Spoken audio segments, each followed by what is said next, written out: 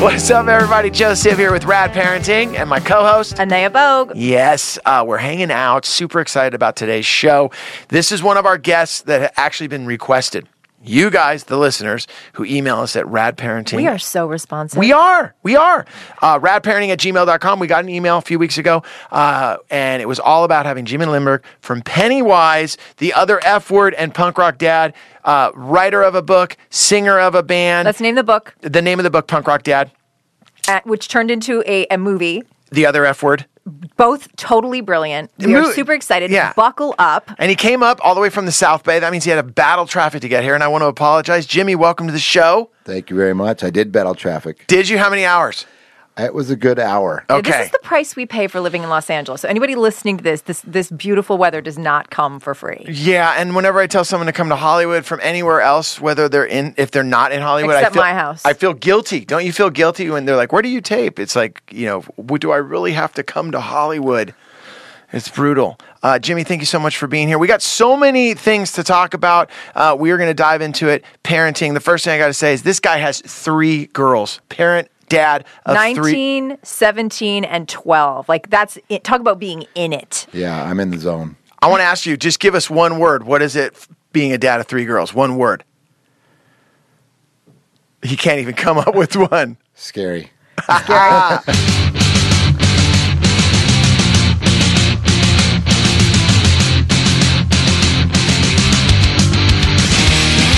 I'm going to jump right into it.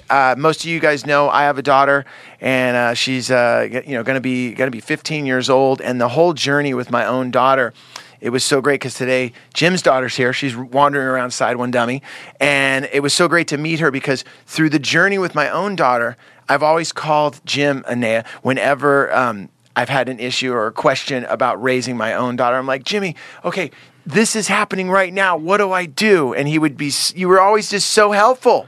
I would always be like, calm down, Joe. First of all, calm down. It's going to be okay. We're going to get through this.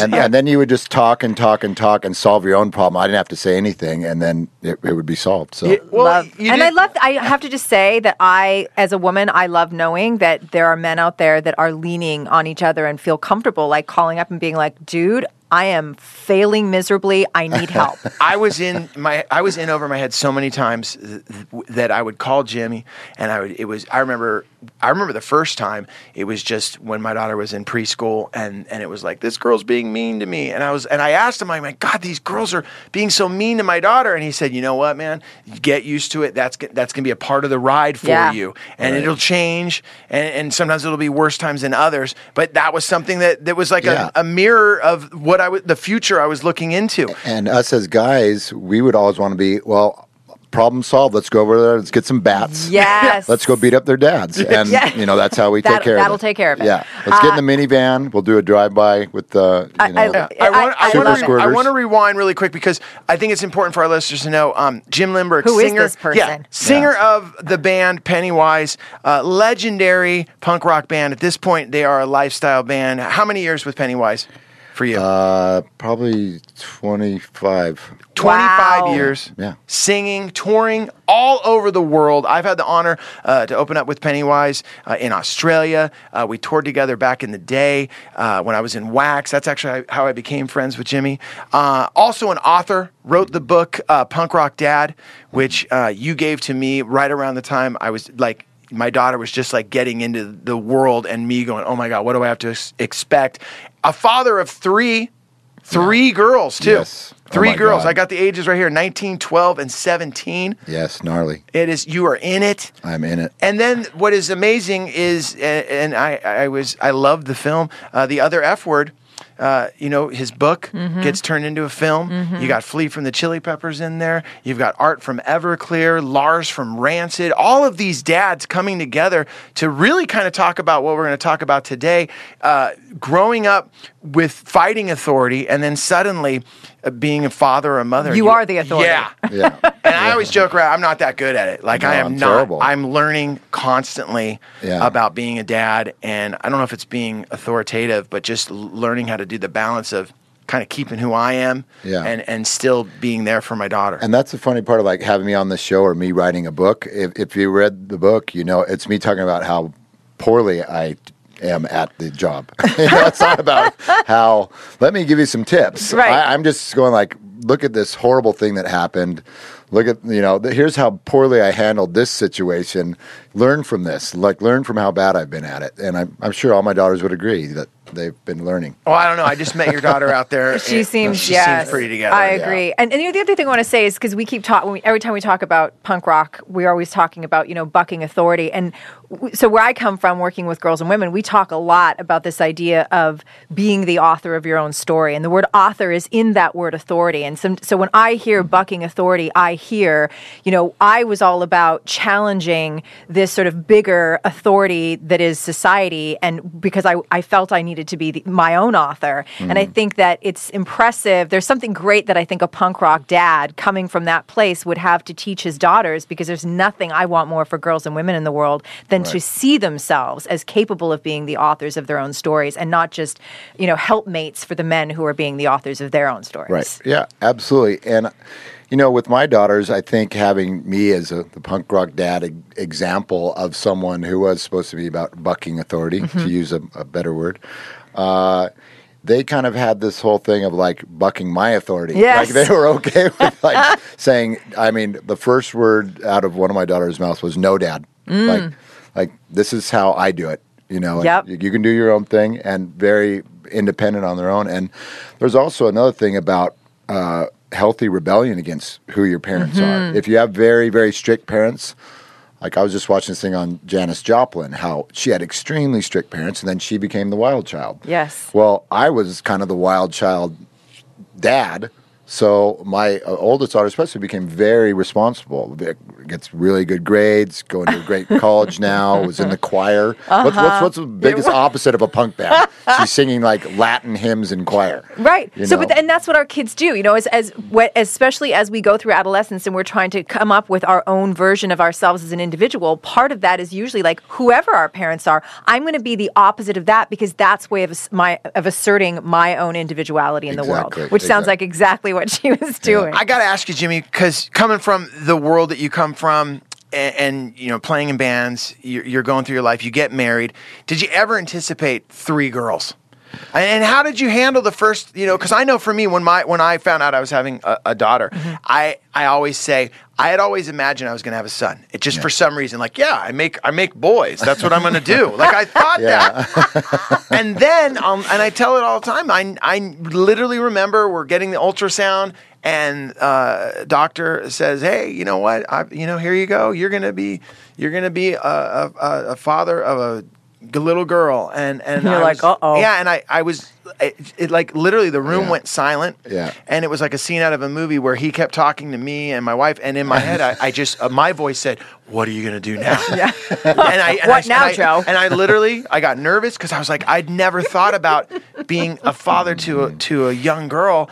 And then I remember this other voice came into my mind, and it sounds so silly, but it said, "Hey, you remember when you were growing up skateboarding, you loved Patty Hoffman. She was this famous skateboarder." And I was like, "Yeah." And then like the drummer from Lenny Kravitz, I started thinking about all of the women, Janis Joplin, all these people and all of these women that are so strong and so powerful. And it was like in a matter of maybe I'll have one of those. Yeah. But in a second though, it was like I literally had and it's so silly, but I know other dads out there had to have gone through the same thing. I mean, did you have like any idea? It was a little different for me. One thing, my wife had a miscarriage, and we really wanted to have kids, and so when you go through that, it is really trying. And so when we found out we were having a kid and it was going to be a girl, and when she came out happy and healthy, you're just like, thank God. Yes. I don't care if it's a Martian or or if it's this one made it. Yeah, exactly. Absolutely. So just absolutely great. And then the second girl comes, you're like, okay, all right. We know how to do this. We know how to do a girl. It seems to be okay. I just had a sister growing up, so I'm comfortable around women and stuff, so I was fine with it. The third one, we didn't find out in advance, and I was pretty sure, here comes my boy. Here we go. And so not for a second was I disappointed. I was more understanding, like, well, I'm going to get a lot of crap from my friends now. Instead of like me caring about it that much. I love having 3 girls. They're awesome. They can do their own thing. I can watch football on the couch and do my thing. They do their thing. I love going to their choir, their ballet, the different things like that. You know, I'm enough man for the household. I got my male dog. Nice. Everything's fine, but I love what you just said. You're enough male for the household because, you know, watching the film, Other F Word, I love, you know, you're packing to go up on tour and there's that scene that people talk about where there's like she goes, don't forget, and there's like a Barbie doll in there. And you're like, yeah, this is going on. Like, yeah, not even an issue. Barbie's coming on the tour bus. Yeah. And I love that. How do you think you are so comfortable when you said there's enough manhood in the house with just me? How, like, was that from being raised at home? Or? Yeah, I think probably from growing up with my sister and older or younger? Older, 1 year older. So I have this theory, and I've witnessed it with men especially men that I've really gotten to know, is that men who have had older sisters are I dare say, I'm not going to say better, but they are different, and somehow they are more, I think because we have that that idea that's promoted, like from the time we read fairy tales, where the male is supposed to sweep in and just take care of, save the damsel in distress. And boys who grow up with older sisters have that experience of not just their mothers caring for them, but they're looking up to their older sister, as opposed to being the big brother, which further perpetuates that idea of like, I'm the one in charge, Also, there's that competitiveness probably that it's different between, with a guy and his older brother. Mm-hmm. And for sure. Exactly. There wasn't there. We would give each other crap all the time and tease each other like crazy, but there just wasn't ever a big competition thing. And it has made me kind of a less competitive person somewhat. Like, I don't really feel really competitive people. I think people are so competitive. They're so stressed out all the time. And you see that one thing, like going through junior high and stuff, you see some moms out there, they're just like the helicopter moms or whatever, and they're so gnarly. They're coming in there and they're just like ready to break some heads over their daughter's, social status. And especially down where I live, down in the South Bay, man, it's getting really crazy. And we want to talk about LA, and we all know what it's like here. The social systems are crazy. We all grew up middle class, families working in, aerospace and things like that. But now there's all this money that's coming in the area. A lot of hedge fund managers and big entertainment lawyers with tons of money. So you have all these people coming in, and it can be really dog eat dog, and the whole popularity contest that's going on. And how do you help your daughters? I go through that with my own daughter, and I'll use what you said to me once, because we were having a conversation on the phone, and I was talking to Jimmy about just living here in Los Angeles. And I think for the people that are listening to the show, I don't know if it's just LA anymore. I think it's just changing everywhere so fast. Whether you're in the middle of the country, or East Coast, or wherever you are, is that there's different values when money gets into play. And I remember talking to Jimmy about it, and you used raising a kid in LA as like raising them on the Autobahn of parenting. And I remember going, oh my gosh, he's so right, because the difference from when I was growing up to what my daughter or my son has to face, and also us as a family trying to keep who we are and our identity as a family, and not being jealous of someone that, hey, you have a ton of cash, that's great. Molly got a Range Rover for her 16th birthday. Yeah, exactly. Have you dealt with stuff like that? Exactly. I mean, have you had like those? Yeah, oh yeah, absolutely. Wow. Yeah. How do you have those conversations with your family and your girls of like, hey, check it out, the Range Rover's not showing up. It's not here. Check it out. It's a used Ford Escape. Well, you tint the windows, you get some nice wheels. It looks pretty nice. You'll be fine. But you know what? What's really, really cool about that is my wife's really good with money. She's really good with budgeting and stuff like that. And she's taught all of them to be so just conscious of that. And instead of things are just going to be handed to you, it really messes with those kids' minds a lot more than it does with people in our status, because those people just think that, oh man, mom's going to bring me sushi for lunch at school today, and then I'm going to take the private jet somewhere. I totally agree, and this is something we've talked about. There's a couple of things you said. So one, the Mini Me episode, in terms of the comment you made about moms being competitive and this whole social thing. Parents living through their children. It's so much worse now. I agree. Absolutely. I agree, and I think the other thing is that my philosophy of parenting is that our job is to make sure sure that our kids can function without us by the time they're leaving the nest. And when you are a parent, whether you are, of average means, but you tend to be a helicopter parent, or you've got excessive means and you're always giving and doing everything for your kids, I really think it's debilitating. Like if they can't go out and fend for themselves, we have done them a disservice. Well, if you have to have mom and dad's help with everything that you're doing, and if you're expecting mom and dad to always swoop in with, hey, I forgot lunch. Oh yeah, mom's going to show up, like you said, with sushi. Whereas I've had those conversations with my daughter, and she's like, Dad, lunch is in an hour, and I'm like, yeah, I told you before we left. Did you need, do you need your money for? You said no, I'm fine, and now you want me to come over, and I'll be like, hey, you know what? I'll pick you up after school, but I can't just slide in. And then at that point, everyone learns really quick, you know what? I got to pack my own lunch, or I got to make sure I have the $6 so that I can eat. Right. There's it. God, $6. I think it's more like. Come on now. Come on, Joe. I remember when I was a kid, it was $2. My dad used to give me $2, and I'd get a burrito and a bag of chips. Yeah. And then a lot of times I would just save the $2. So at the end of living with my dad. So okay, I want to go just a little bit deeper, and I'm thinking backing up. As an example of of this Jay-Z days after his little girl was born, making this declaration that he would no longer call women bitches in his music. I can't say for sure. I haven't done the research to find out if he followed through or not. But on that note, are there ways that you can think of, even though you've now been a father of girls for a number of years, because none of them are brand new, are there ways that you can see that you evolved or tapped into other parts of yourself as a man by having, because I think that men start to see girls and women differently the minute that they have daughters. And I'm curious about how that played out for you.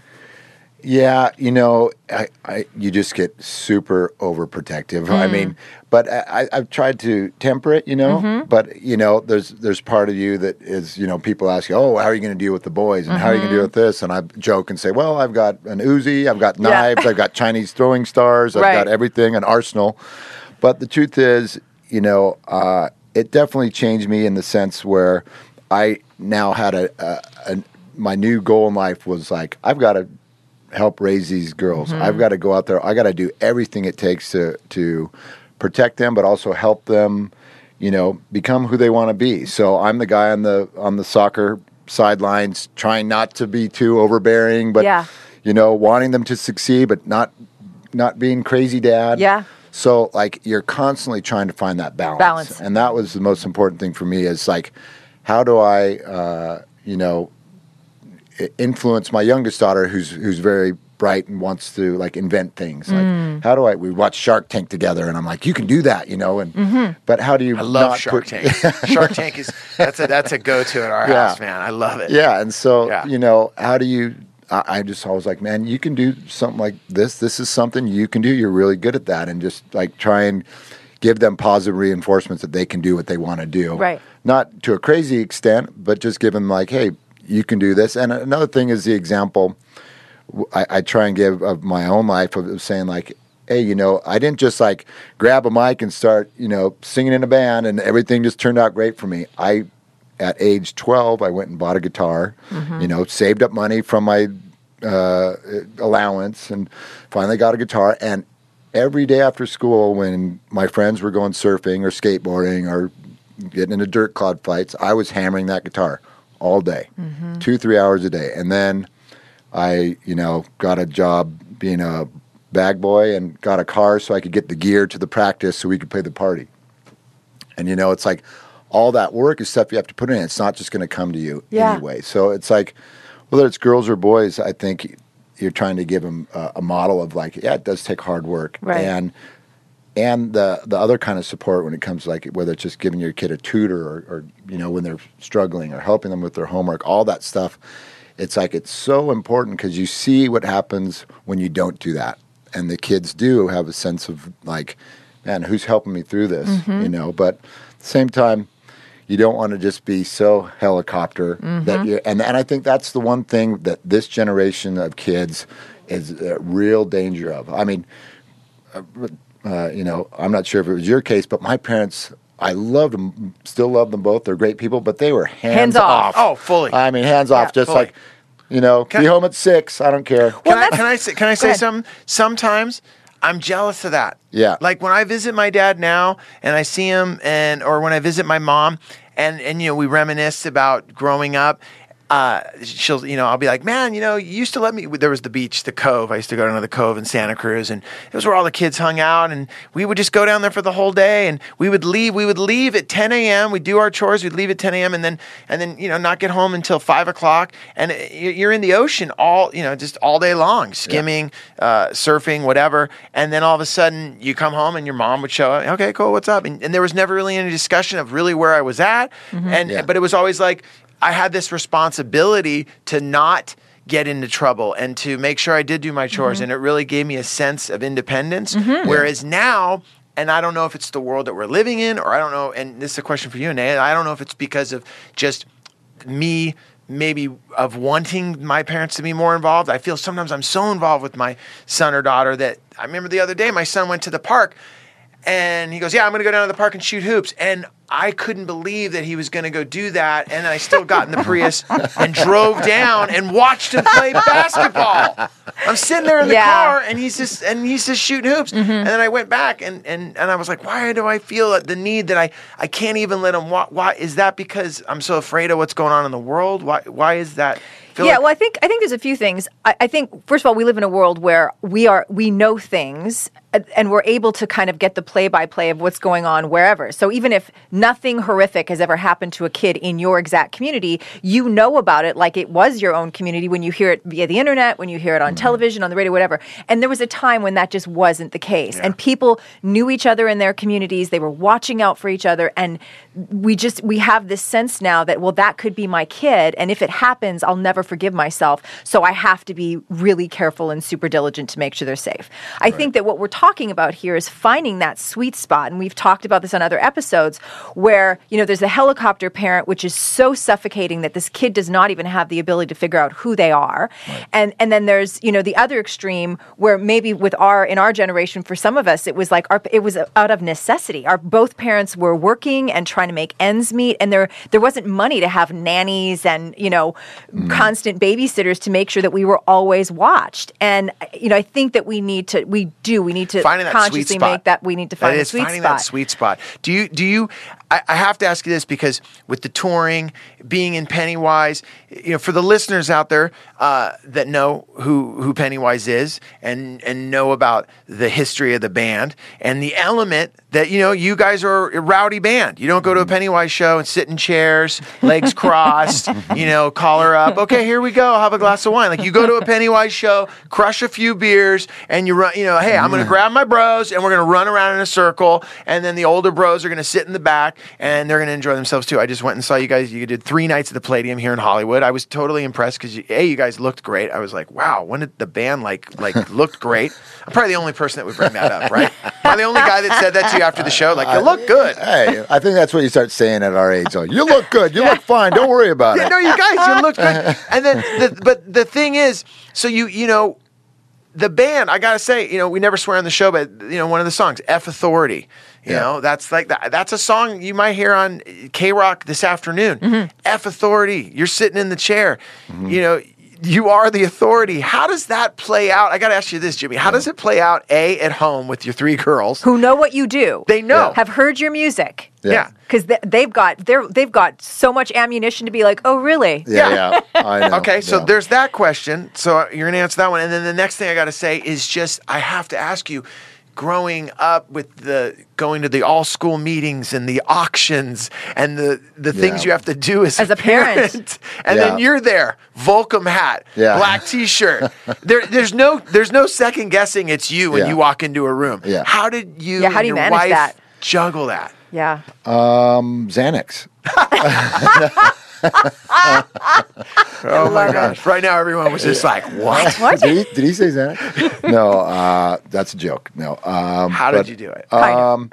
It was all funny. It's kind of like the whole thing of being a band, and then our early career was a lot of PMA, a lot of really positive songs. Very positive. Fletcher came in with positive mental attitude. Yeah, positive mental attitude, and a lot of life-affirming songs. So I was I was big into Thoreau and Emerson. The whole self-reliance thing was huge for me in college. So I was putting that into a lot of our lyrics for the first 4 albums. So, into our career. And then Fletcher writes F Authority. This is the best song ever, and it's going to be great. And so it's kind of something like, I'm not sure about that song. Didn't Wasted Youth have that? And why are we doing this? And then it was out on the record, and now I'm the F Authority guy. Yeah.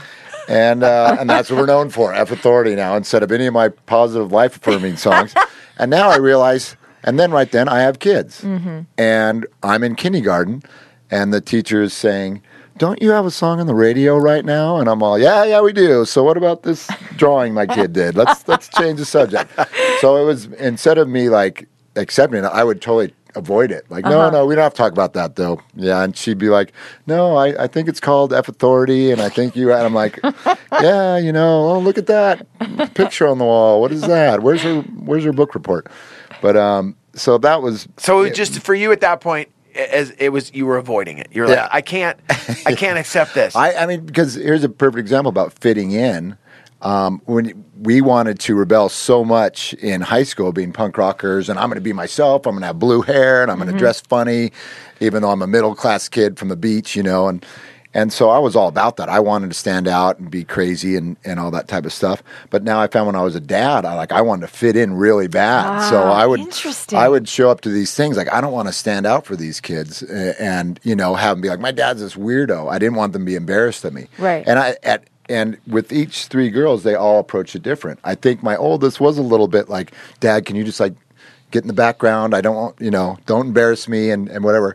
My middle one, who's kind of more of an athlete, she's like, yeah, that's my dad. He's rad. He's so gnarly, And she would tell everyone. She'd walk in the room. My dad's in the band. Pennywise, probably heard of it, Yeah. She would Nice. F Authority guy right there. You're the F Authority guy. Dad, come over here. F Authority, that's him. Go. Yeah, she was all about it. So everyone took it differently, but I think it is a very unique thing for those kids to grow up in that environment. But I was very much just wanted to, blend in with the other dads, have it be cool. But at certain points, it did get a little weird at times. There was other, families or something to be like, I'm not sure if we want you playing with that family. He's in a punk band. Wow. And that really hurt me. That was like where I didn't never wanted my kids to be like, shunned because their dad has some cussing in his songs and they think that I'm something that I'm not, So there was a little bit of that. So I would kind of play it down a little bit in the community and stuff. But since then, you just kind of embrace and go like, yep, this is who I am. Well, isn't it also interesting, and this goes back to the, we had an email that created a whole show very recently about how this gentleman that wrote in was about to become a parent. He's a musician. It says I love this. This is my passion. Super excited about this kid on the way. But can you tell me, how do I maintain this part of my identity and also be a good dad and embrace this whole parenthood thing?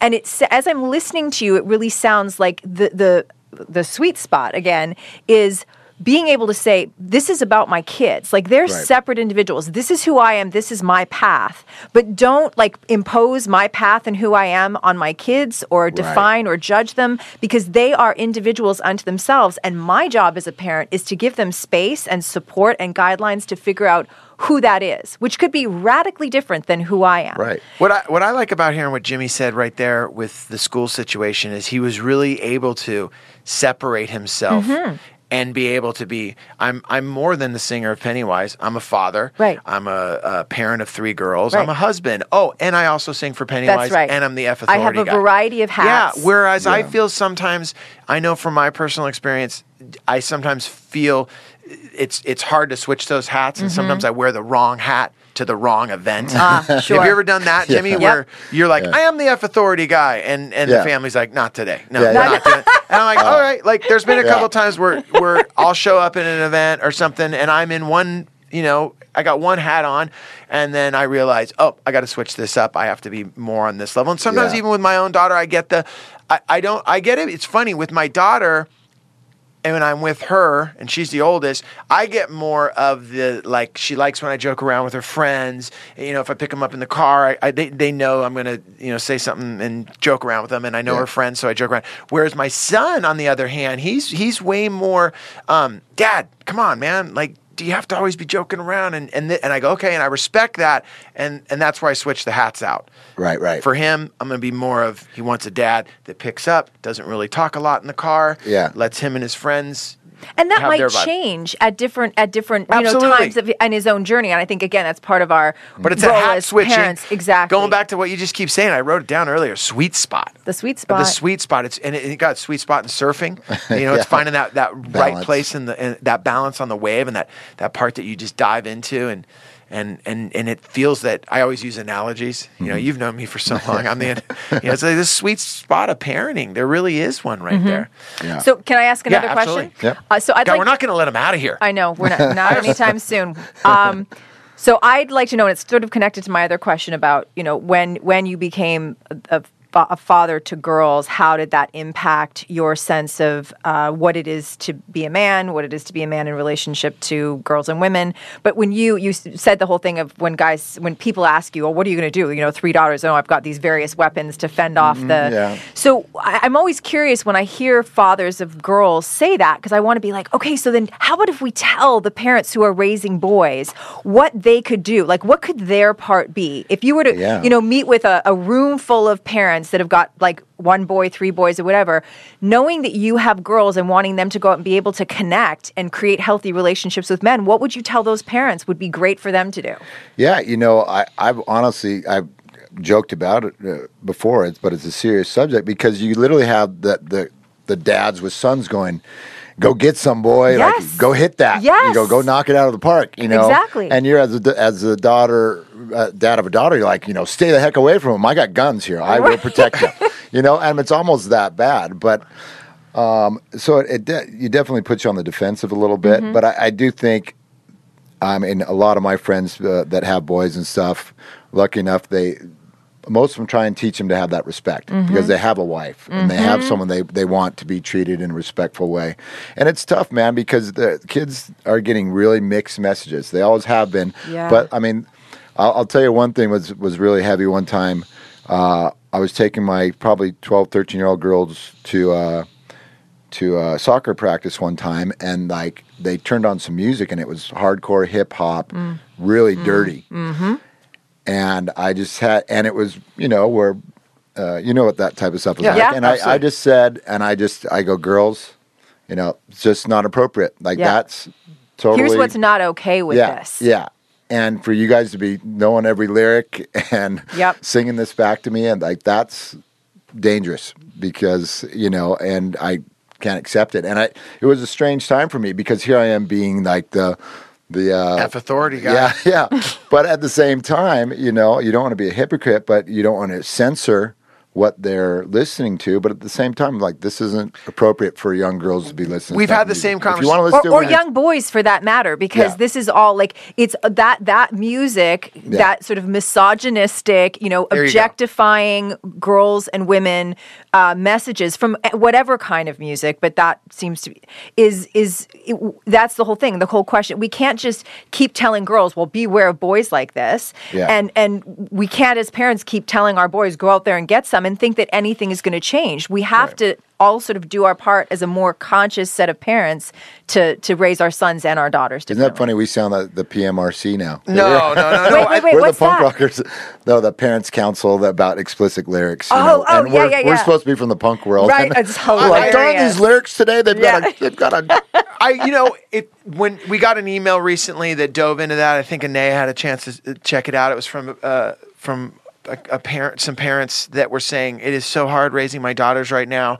They're because of the pornography that these boys are looking at, because of slut shaming and just all of these huge topics that are just crushing girls and also just what boys are that are at their fingertips. They're carrying it around in their pocket, just access to so much. It really made me realize what you're saying with lyrics to songs. And like you said, we're joking around in the sense that, punk rock and the lyrics, I just feel the lyrics to, a Bad Brains song or a Black Flag song, I don't know if they're as explicit as some of the songs that you can turn on the radio. And like you said, those messages, and I've had those conversations with my daughter and my son, because he's, he'll listen to a lot of different music, and I have to have that conversation with him. I'm like, look, it's not the style of music, bro. It's the message. Right. That's all I'm saying. Like, there's another artist that I know has the same groove and the same vibe and that same thing that you're getting from it,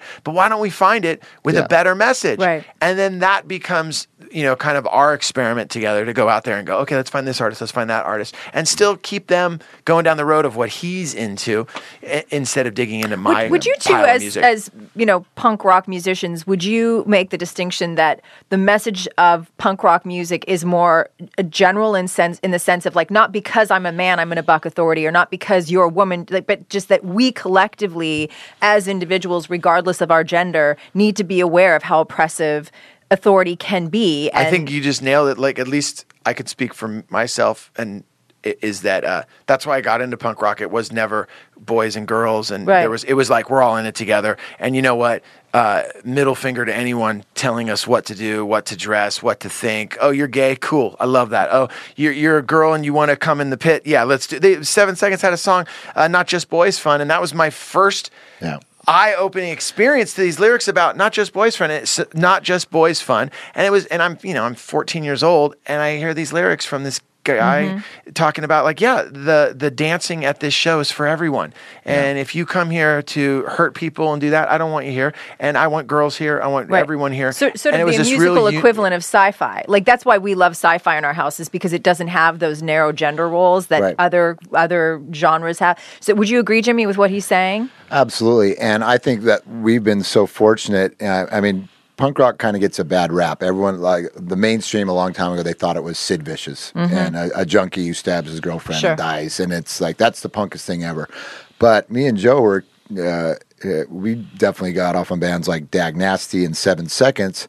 Minor Threat. And it probably started with The Clash and Joe Strummer, who was just his politics were just so spot on, and we learned so much from that. And that is what really got me excited about it. And then going to college and reading a lot of different books that were so much about self-reliance and what does that mean? What does that mean to you? Self-reliance is bottom line, marching to the beat of your own drum, not to use another cliche, but it means believing in yourself for the answers in life, and not going. I mean, this is the punk rock message. We don't go to our state. We don't go to our church. We don't go to all these different places where we've been force-fed this dogma. Look to yourself for the answers. If you end up going back to those places and thinking they had it right, okay, that's one thing. But first, look inside yourself. Rely on your own instincts. And that's where, as parents, you're hoping some way my 10 Emerson and Thoreau books on the wall, or they're going to see that, and they're going to say, now I get where he's coming from. Yes. And maybe they'll understand F Authority is actually a positive song at the end of it. It's saying, stand up for your beliefs and stand up for your opinion. And we as a people have to stand up against oppression and tyranny and things like that. Well, and first find your own beliefs, right? Like, I think it would be the ultimate test for you, for anyone coming from that place of it being about the individual and us having this power from within, as opposed to looking externally as a parent to be like, oh, let's see how this is going to play out in the ultimate test, where these are my kids, and my inclination is to probably be guiding a little bit more than I would with anybody else, instead of also trusting that it's in them. Right. And that if I just provide enough space with some guidelines so they don't get hurt, that they will find their way, because it's all inside of them. Right. Yeah, absolutely. So how have you done that in your? Because I have a couple of questions, that are connected. One, I want to go back in a second to how have you managed to maintain your identity as a punk rocker and a dad, wearing both those hats, because we have lots of listeners who have asked that question. But in this moment, I'm also curious about how your belief system, in terms of the power being within and finding your own path. Can you give us an example or two of what you've done as a parent to model that or to instill that in your girls? Well, I just think it's giving that support system that they have to have when you're like, giving them the the open door to be like, well, what do you want to do with your life? And do you want to have these experiences? And kind of, you hate to be someone telling them the story of where you screwed up, but there's different times where just casually I'll mention like, man, at this point where what you're going through, this is what I did. Or let's say they're having a conflict somewhere and say, hey man, I remember this one situation. If I, could go back and change this, I wish I would have dealt with this better.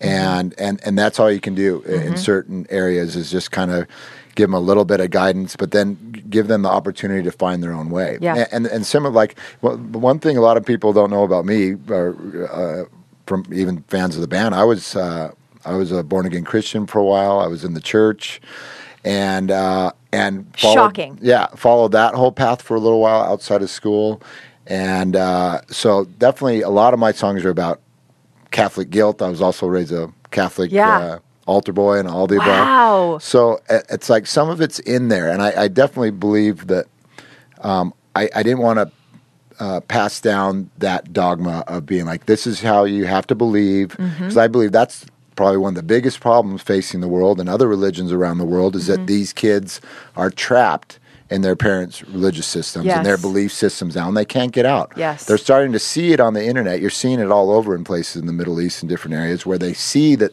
they don't have to be trapped by this anymore. And that's, I really think, our only hope of getting out of some of this violence. Yeah.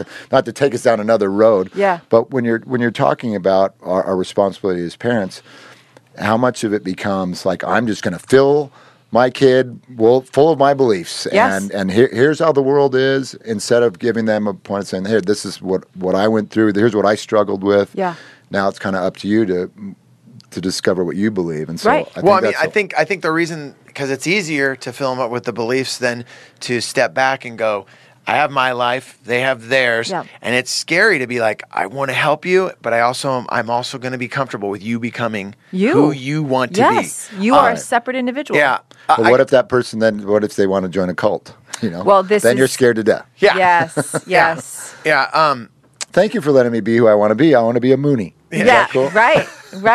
Yeah. And then fingers crossed that they find their way. It's funny that you bring that up, because I do have to ask you, with 3 girls and you have a 19-year-old, you have a 17-year-old, and I know some of the dads, some of the moms that are listening right now, like one of the things I have to ask you is, what now, looking back on your journey as being a parent, which is going to continue forever, could you share with some of the parents right now, like some of those conversations that you and I had in the early times when I said, oh my gosh, the girls are being so mean to my daughter, and you said, don't worry, we'll get through that.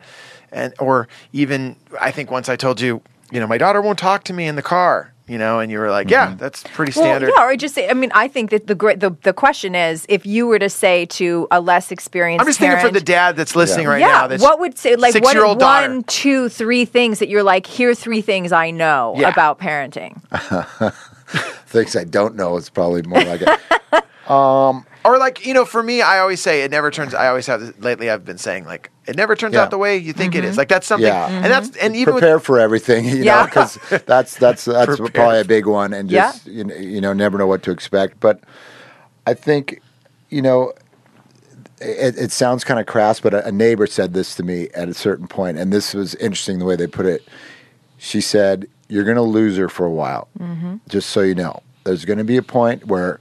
Right up to a certain point, you're going to be buddies and you're going to be friends, and she's going to think you're great, and you're going to tuck her in, and you're just a fascinating guy and you're everything. And then at a certain age, it's going to be all about her friends and her social relationships and things that are going on in that. And then it is a point where it's kind of like you've been telling them what to do for so long, you keeping them out of trouble. Yeah, you've got a certain point is they're going to leave you. And that probably in the sense of almost mentally, you'll be like, "How was your day? Like, what happened to the 6th grader or 5th grader where you go, how's your day?" And say, "Oh, I colored, and then we went down the slide." And they're like, and the 8th grader, the freshman's going to go, "It was fine. Like, don't worry about it, Dad." Or like, why are you bugging me? Or why? What do you want me to tell you? I didn't solve cancer today, Dad.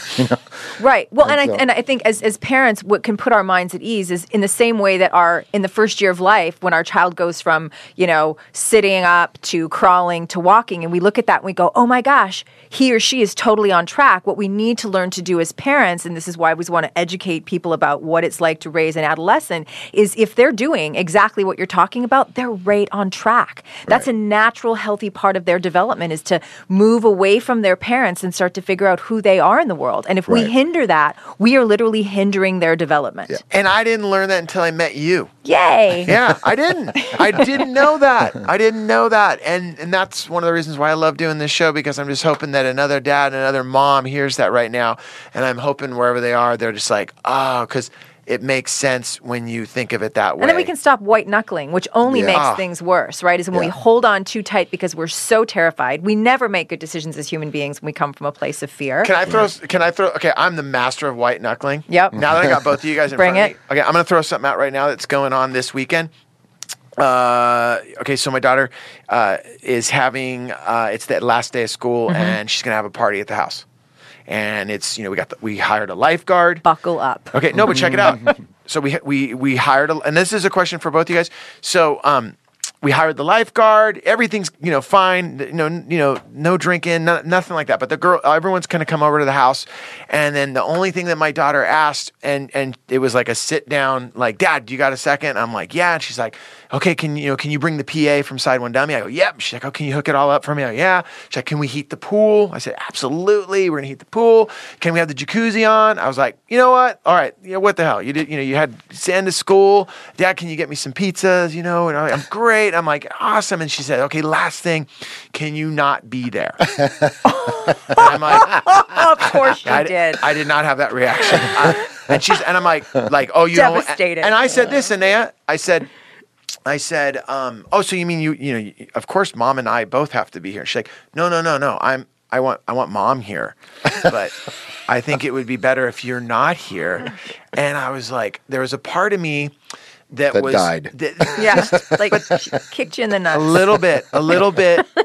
But the thing that I gotta say, and I'm just, is that the way that she presented it was more about, Dad, it's not so much about you not being here because it's going to be crazy. It's more about, it'll just be better for you not to be here, because I know you're going to stress on too many people on the diving board. Hey guys, put that down over there. Who's up there?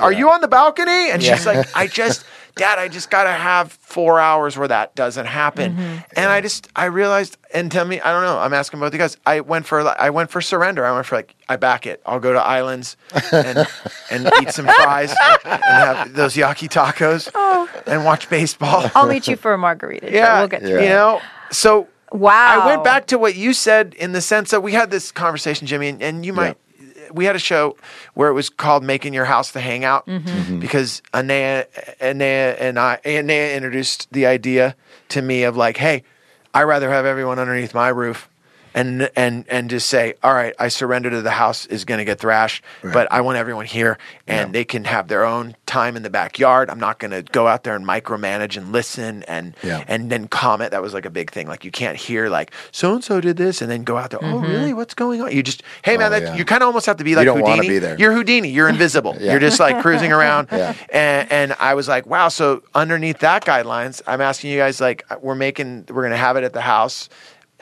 But I'm not going to be there. Is that? Karen will. Yeah, Karen Karen's will be there. Karen's there with another mom. Okay, so what exactly is your question, Joe? I don't know. Is it okay? Okay, I'll ask this question. Is she ever going to invite me to a party? Can I come to the wedding? Or can I come to some event? So I think... Jimmy, did you ever, I guess what I'm asking you is, were you ever told, Dad, bail? No, basically it's almost like an implicit thing. And it happens gradually over right at that age I was talking about, where I... Literally now, I would used to be like, hey, we can't play any shows on October 11th because it's my daughter's birthday and I got to be there. She will kill me. To where at the teenage years, it's all, is there any way you could be gone on October 11th? Could you be playing a show on? Right, so there's definitely a thing. So Fletcher would get the call from your daughter, hey, maybe you guys need to do a run, Seattle-Portland run. Yeah, I booked you guys up in Portland. We got you all through the whole weekend. But no, I think...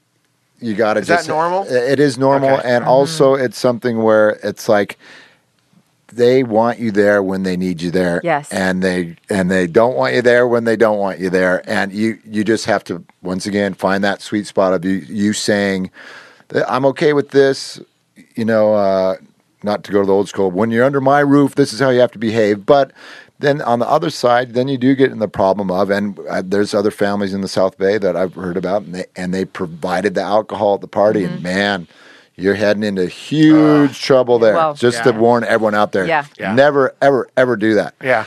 And it was funny. I can't bus chuck my daughter, but she finally, once it got to that age, she was like, "Yeah, there's this party, and we have to drink some beer, and or we're supposed to bring some beer to this party." And she didn't tell me this. So this is my wife, and she's like, "So I was gonna take some beers from the refrigerator in the garage, and I thought it was so funny. I was like, first of all, you don't ask that. That's you take the beers. That's like be bad. But it was so funny because at some point, I guess she brought them back, didn't use them and put them all back into the fridge. And I'm like, I've got the most responsible kid in the entire world. Yeah. And it was so... And I think they find their way to that more quickly if we give them room to find their way to that, as opposed to them feeling that they've constantly got to be pushing back because their natural inclination is to be making their own decisions or feeling like they're making their own decisions. And I think that's where parents go wrong. So your daughter, given the space to figure that out, did the right thing. Yeah, that's a perfect example. But, I feel the responsibility that you're talking about that your daughter has, I see that in my kids all the time. They're so much more responsible than I am. Right. I know. And when we were kids, I was such a pile.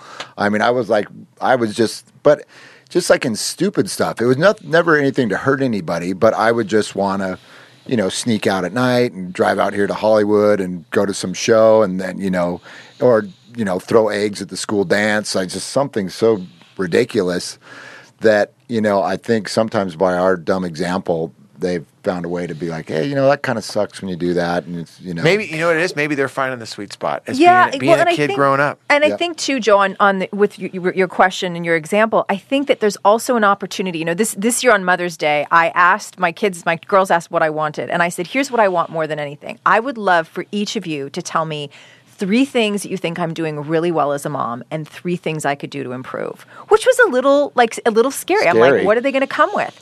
But it gave them the opportunity. I was thrilled that I gave them space to see me being encouraging them to be reflective about, knowing that their voice and their thoughts were important, but also putting myself in a vulnerable position that I would also want them to be willing to put themselves in and say, I want to be able to ask the people that I love where I'm on point and how I can do better, because I always want to be in a constant state of growth. So I think I say that now because I think there's also an opportunity here, Joe, for you to say, okay, you know what? I do white knuckle.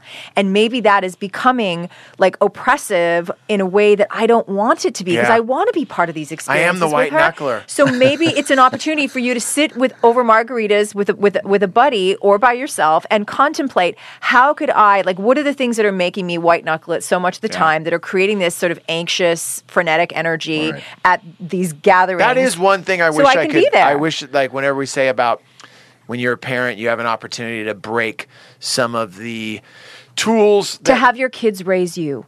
Or just that thing that we say all the time on the show. You have the parenting toolbox, and in my parenting toolbox, obviously there's a set of white knuckles that I put on. Yep. I don't put them on as much as I used to. Yeah. Here's another thing. I think because you are obviously a conscientious dad, and so probably if you just leave before the party, she understands.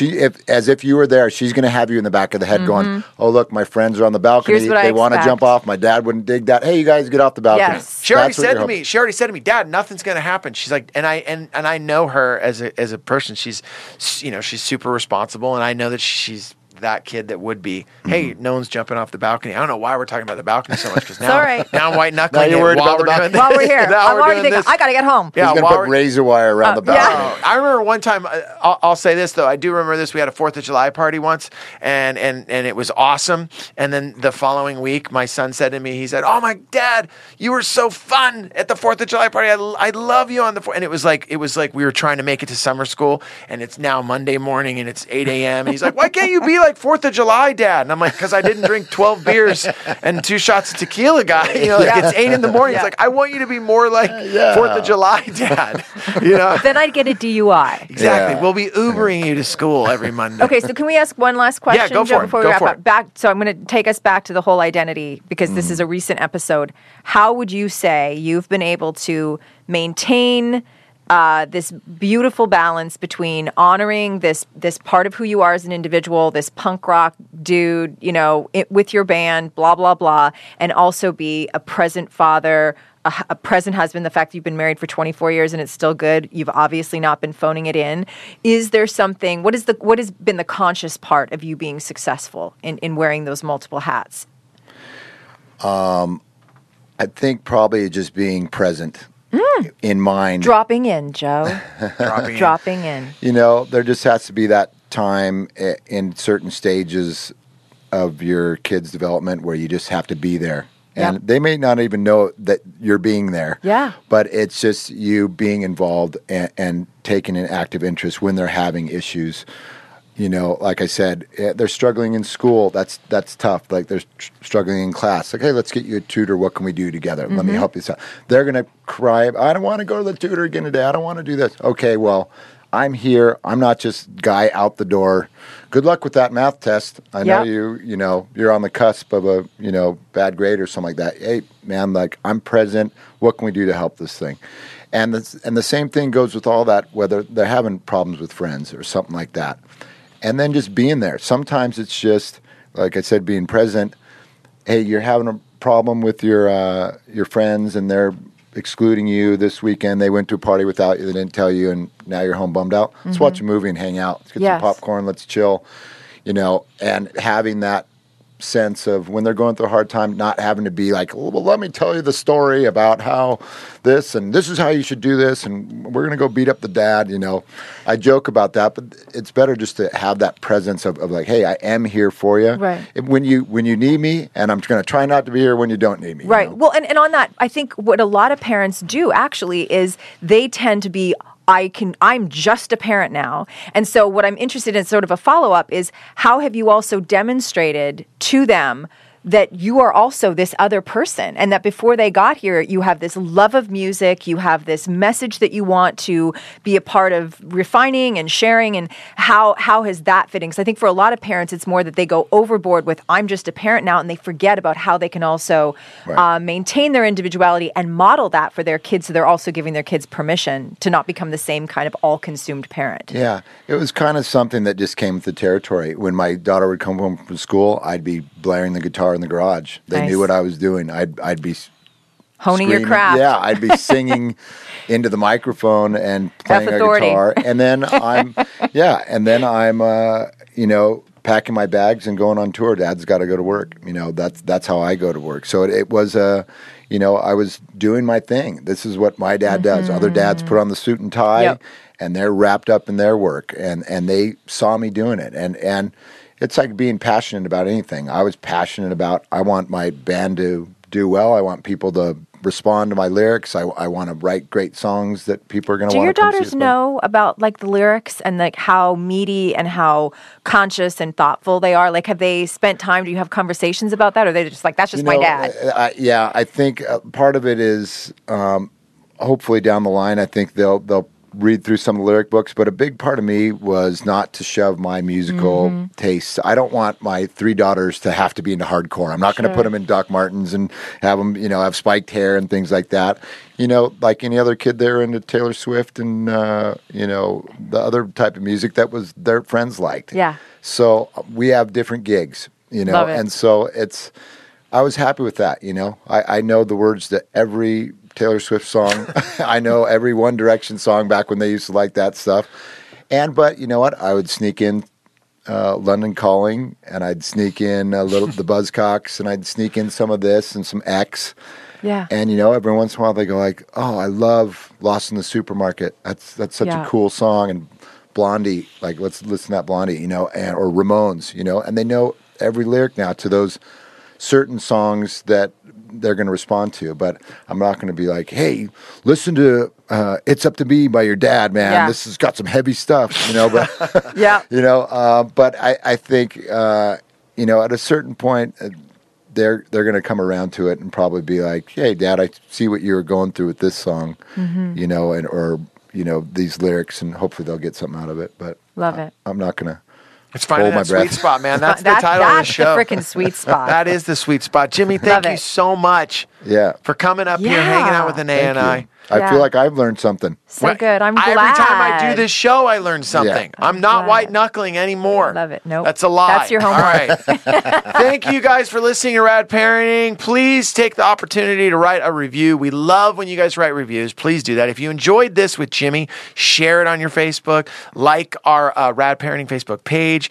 And we will be back next week with another episode. Thank you guys all for listening. Jimmy, thank you so much. Thank you. Yes. Joe Sib and Anaea, we are out of here. Later.